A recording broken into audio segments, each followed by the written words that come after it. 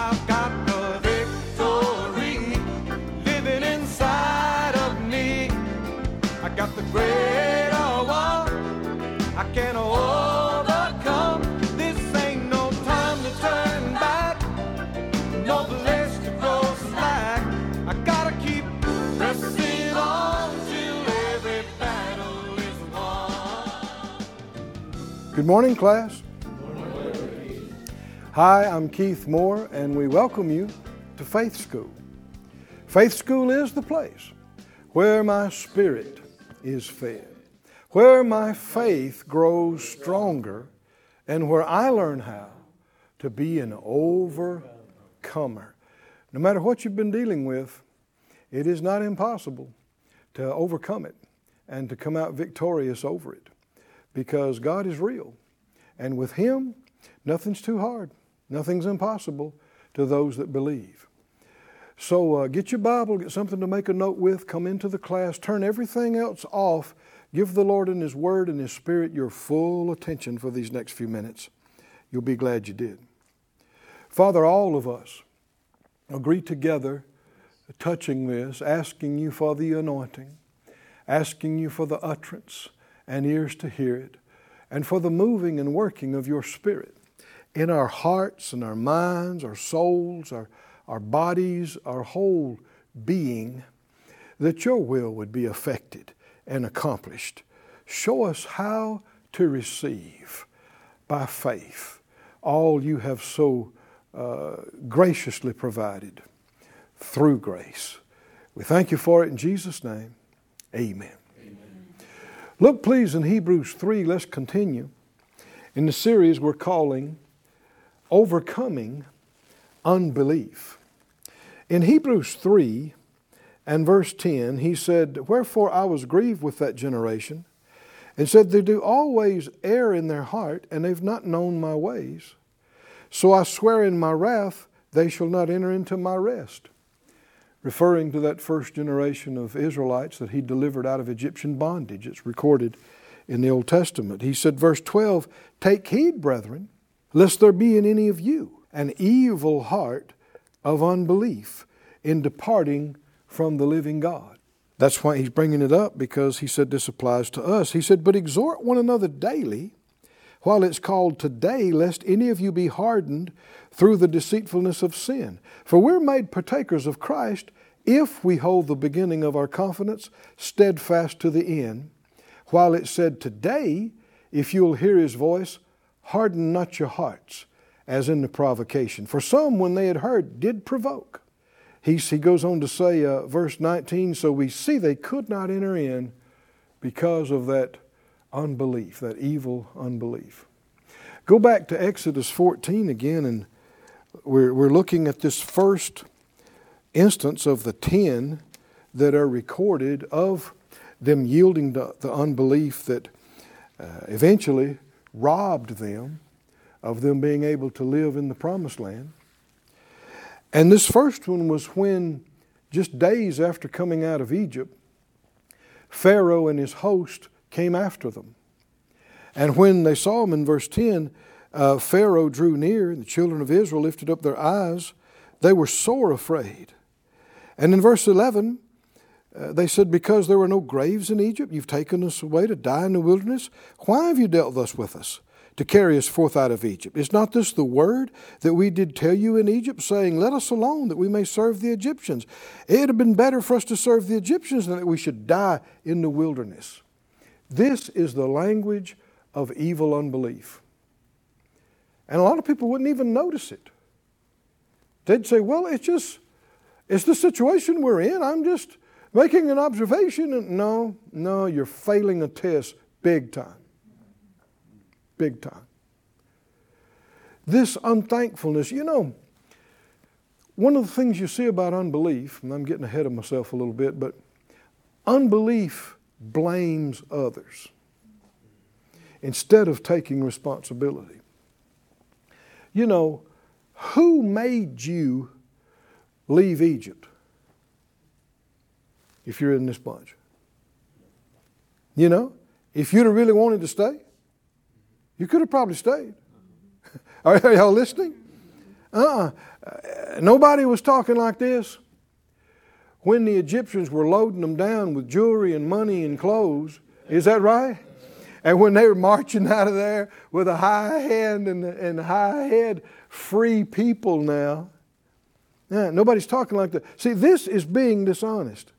You need to take responsibility for your own choices and your own actions. Right?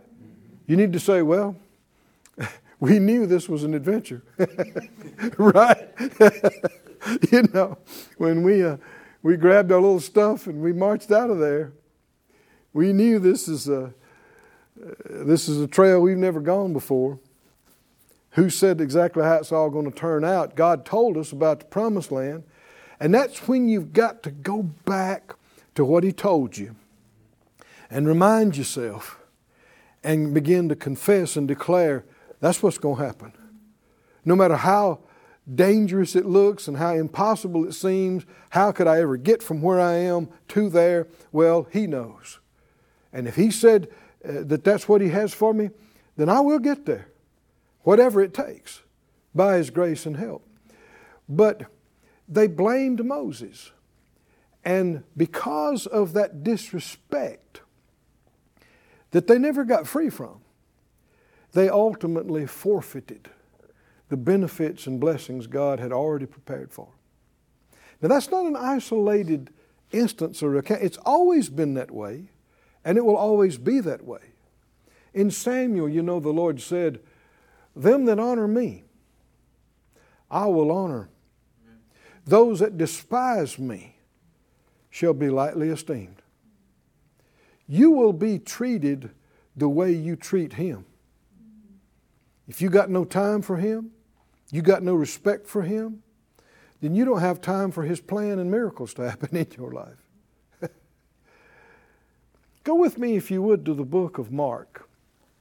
And you'll see that this very same thing happened centuries later in the ministry of Jesus. In Mark, the 6th chapter, Mark chapter 6, verse 1, Jesus went out from there and He came to His own country. This is where He grew up. And His disciples follow Him. Just a few verses later, this little girl is raised from the dead. A few verses from that, you know, the woman with the issue of blood is healed. And a few verses before that, demoniacs delivered. The madman of Gadara. Miracles are happening. Can you see this, class? And so now, on the heels of that, He goes back to His old stomping grounds, you might say, is where he grew up. And His disciples are with Him. And when the Sabbath day was come, He began to teach in the synagogue. You could say this would be like His home church. And He began to teach in the synagogue, and many hearing Him were astonished and saying, from whence has this man these things? And what wisdom is this which is given to him? Even such mighty works are wrought by His hands. Is not this the carpenter, the son of Mary, the brother of James, Joses, Judah, and Simon? Are not his sisters here with us? And they were offended at Him. Why? They knew Him. They knew His family. They saw Him growing up around there. And so He's talking about the anointing. And He's talking about miracles. And He's talking about fulfillment of Scripture and prophecy. And a bunch of them were like, whoa, whoa, whoa. He's saying He's the fulfillment of Scripture. He's saying He's anointed. That's Mary's boy. We know you. Who do you think you are? And they were offended at Him. And I want you to notice how this impacted His ministry. Are we still talking about unbelief? We are. Notice the very next phrase. It says, verse 4 rather, Jesus said to them, a prophet is not without honor, but in his own country, and among his own kin, and in his own house. Is He talking about a lack of respect? Yes, He is. Why? Notice the very next verse. Verse 5, and He could there do no mighty work, save he laid his hands upon a few sick folk and healed them. And he marveled because of what? The same stuff we've been talking about all this time. Now here's something a lot of people won't even accept, church-going people. Jesus didn't say he wouldn't, couldn't do mighty miracles in his own hometown because of unbelief, which was evidenced by disrespect. No honor. Now, if unbelief restricted the ministry of Jesus on the earth, is it not going to restrict any of his ministers today? Certainly. That's never changed. See, that's exactly what happened to them all those centuries before.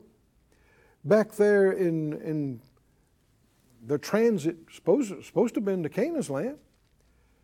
They did this with Moses. And it got worse. We're going to see as we see the second episode and the third and the fourth through the 10th. It got worse and worse. Them berating Moses and Aaron and how disrespectful and dishonoring they were to them. And eventually at one point, Dathan, Korah, and Abiram, they gathered a rebellion of 250 renowned individuals in the camp, and they all got together, and basically they said, Moses and Aaron, who do you think you are? Who put you in charge? We all hear from God.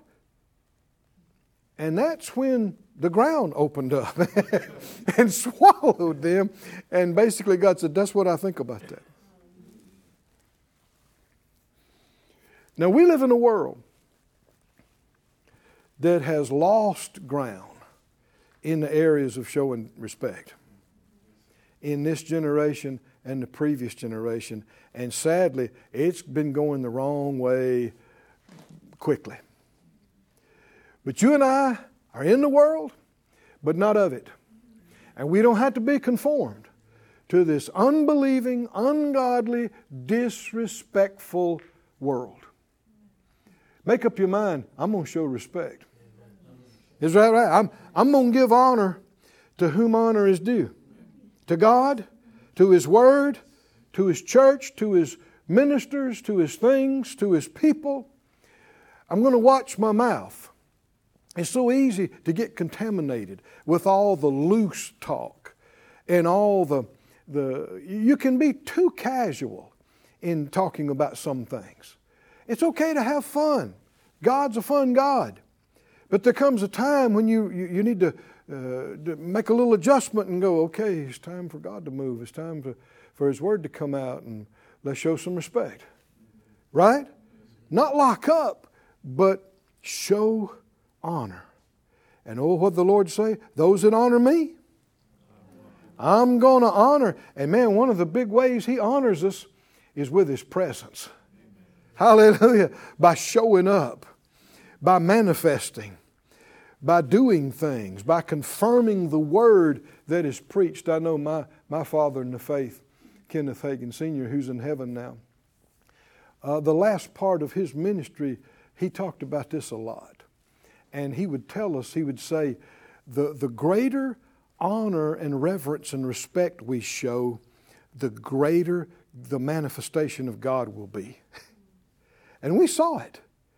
I'm not talking about getting scared and stiff and afraid to say anything. No, that's not honor and respect. That's fear.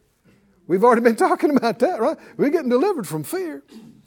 But honor has to do with valuing something, treating it as special, treating it as important, treating it as precious and valuable. And you'll find the more you do that, immediately, the more the presence of God will manifest. Hallelujah. Why? You're honoring Him. What's going to happen? He's going to honor you. And in His own hometown, basically, big parts of Jesus' ministry was shut down. Now, a lot of people don't even want to believe that, but did I read it or not? Is it right here? Matthew says the same thing. And you'll find Jesus referred to this more than once. He said, a prophet's not without honor except in his own town, among his own country, his own kin, his own house. What are we talking? We just got through talking in the previous verses. They've seen demoniacs delivered. They've seen people healed of all kind of diseases. They've seen the dead raised right before they got here. And now what? No mighty works. The implication is a few people with minor ailments receive, but nothing you'd call a sign and a wonder that stood out and got everybody's attention. None. Why? Because the Lord decided not to do it? No. Said He couldn't. Couldn't do it. What was the problem? Keep reading. Verse 5. Let me read verse 4 as well. Jesus said, a prophet's not without honor, but in his own country, in his own kin, his own house. Now let's see, back up a little bit before we read the rest of that. See if you notice a tone. Where did this guy get these things? Why does he think he's got so much wisdom? The mighty works wrought by his. This is the carpenter. This is Mary's boy. We know his brothers. They're right here. James, Joseph, Judas, Simon, his sisters. Have you heard that tone before? Huh? Why'd you bring us out here to die? Didn't we tell you to leave us alone? It would have been better to serve the Egyptians than to die out here. Disrespect is a big marker of evil unbelief. And it is a thief. Isn't it amazing that even in the ministry of Jesus, who's anointed with the Spirit without measure, in His own hometown, they were robbed of the meetings they could have had. They were robbed of the healings, the deliverances they could have had. They were robbed. I've been in the ministry now over 40 years, and I see this. It's getting clearer the further I go. There are places that, I travel as well as minister in the church, and there's places I've gone to. Not many, thank God, but there's places I've been there for days and never could get out what I felt like the Lord was giving us, and didn't get to it, didn't see it, and it's directly connected to, we've seen the best. Who are you? Show us what you can do. And that challenge kind of thing, and that looseness, and just that lack of respect. And that's when you're not going to see things. Oh, but there's other places where people have such a respect for the Lord, and if they have that, and you're His servant, it's going to transfer to you. They're going to show respect to you, and that's what the Master said. In fact, go back, hold your place in Mark. Actually, but go back to Matthew 10 and verse 40, and see how He described this. Matthew 10 and 40 said, he that receives you, now these are the ones that Jesus sent, the disciples, the apostles, He sent them. He that receives you receives me, and he that receives me receives Him that sent me. God's really big on delegation. And how you treat His messengers, He takes personally, like you did it or didn't do it to Him. And He went on to say, he that receives a prophet in the name of a prophet will receive a prophet's reward. Did they receive Jesus as a prophet, as an anointed one of God? No. So did they receive the reward of the ministry, the results of the ministry? No. This is so important. You'll hear people, even preachers, preach to indicate that, Jesus is God, and He was and is. But they're implying He's operating as God in the earth, and He didn't. He operated as a man, anointed with the Spirit. And they're implying He can do anything He wants to do, anywhere, anytime. Why? Because He's God. He is God. But that's leaving the wrong impression. Can you read? Mark 6, 5 and 6. What did it say? He could there do no mighty work. What did we say? He couldn't do it. People say, well, there's nothing God can't do. That's true. Well, Jesus is God. That's true. Then there's nothing He couldn't do. No, He said He couldn't do it. Why? Because He's operating as a man. And on other occasions, if you read in John's gospel account, Jesus said in chapters 6 and 8 and different places, He said, I can of my own self do nothing. Did He say that? Yes. Well, if He's functioning as God, that can't be true.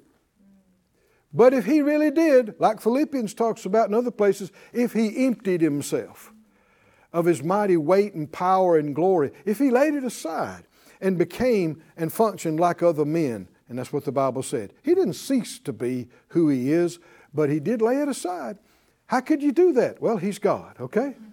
He did, if He said He did it, He did it. But He was restricted and limited. If people didn't believe in Him, if they didn't show respect, if they didn't believe what He preached and taught, then they didn't see the results of His anointing and His ministry in their life. Didn't mean it wasn't there. He'd go to the next place and they believed Him and they expected it and they got it. But not there. Not there. So when people are saying, well, I've never seen anything, well, you're just telling off on yourself. Can you see that? Well, I've never had any miracles. Well, you believe in that? I don't believe in all that stuff. Well, there you go. There you go. These signs follow those who believe. And just like unbelief is exhibited by fear and disrespect, faith is exhibited by honor and respect. I mentioned, that I've been to a few places and, man, you could just tell it was just like your hands were tied. But I've been to some other places too. And boy, you could tell the people are so appreciative that you come, and they are so respectful, and you start to say something and they'll be quiet and just watch and listen. And I mean, in places like that, revelation will just come. I'm telling you, next thing you know, people are getting healed. Things are going on. People are getting answers. People are getting direction. Is that a coincidence or just an unknowable ministry? No, it's exactly what the Lord told us. You don't respect Him, you're not going to receive. You mock the things of God, you find fault and blame others for lack of results, you'll be in worse shape next time we see you. Oh, but if you will honor the Lord your God, if you will go, oh, I love God. I love the Word of God. I want to hear the Word of God. I'm going to set everything aside when it comes time to hear the Word of God. I'm going to show respect for the ministers of God. I want them rested. I want them well fed and well taken care of and well dressed. And I want them ready to do God's business. Amen. Is that right? And I want the churches well supplied. Good buildings and good things. See, all that's about honoring God. And when you go, oh, I don't care about all that. Well, you don't care about God. And people think that ain't the case, but it is the case. If you care about God, you care about His Word, you care about His Spirit, you care about His people, you care about His ministries, you care about His church, you care about His things. And when you honor Him and His things, what happens next? What happens next? God shows up. Hallelujah. And honors you. Oh, by speaking to you and by confirming His Word with signs following. Hallelujah. Doing things that human beings can't do. And the more, when it happens, give Him all the glory. Give Him all the praise. And show Him some more honor. And guess what? You're about to see some more. It's just a cycle that just keeps going. More honor, more manifestations, more reverence, greater presence. Did you hear that? More reverence, greater manifestation of the presence. Hallelujah. We've seen some outstanding indicators, and this is getting in you. How many think this is going to stay with you for the rest of your life? That you're getting this, and you're not going to let it go. Said out loud, Father God, open my eyes, my heart and my mind. Reveal to me the honor of God. How to honor you and show honor and trust to you, your word, your spirit, your ministers, your church, your people. And I thank you in advance for honoring us with your presence, with your goodness, with your miracles. Thank you for it.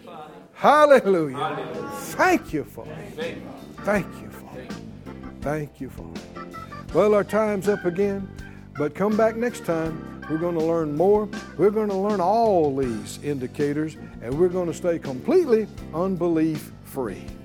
We'll see you next time here in Faith School. Well, I've enjoyed being with you again this week here in Faith School. At the end of the week, I always like to pray and speak over our partners. I know many of you are hooked with us both in faith and in finance. We're talking today about honoring God, and faith always honors Him. The Scripture said, honor the Lord with your substance and the first fruits of your increase. Your barns will be filled with plenty. Your presses will burst out with new wine. When you get paid, let the first thing you do be to honor God with the tithe and the increase in your church and ministries, things like that. Put Him first, and then as you honor Him, what did He say? I'll honor you. You'll see you take care of His things, and God will take care of your things. Say it out loud with me, Lord, I choose to honor you, to put you first in my finances, first in the material things of life. And I thank you that as I seek first your kingdom, all these things will be added to me. We bless you. We speak increase over your affairs, over your monies, over your business, over your home, your marriage, your children, your grandchildren. I say be increased, be blessed, be enlarged, be empowered in Jesus' name. Your part and my part is to honor Him, and watch when you do how He honors you. We'll see you soon back here in Faith School. Thank you for joining us at Faith School. Class is dismissed for today, but you can watch this and other episodes of Faith School free of charge at faithschool.org. For more information, visit our website or call us at 941-702-7390.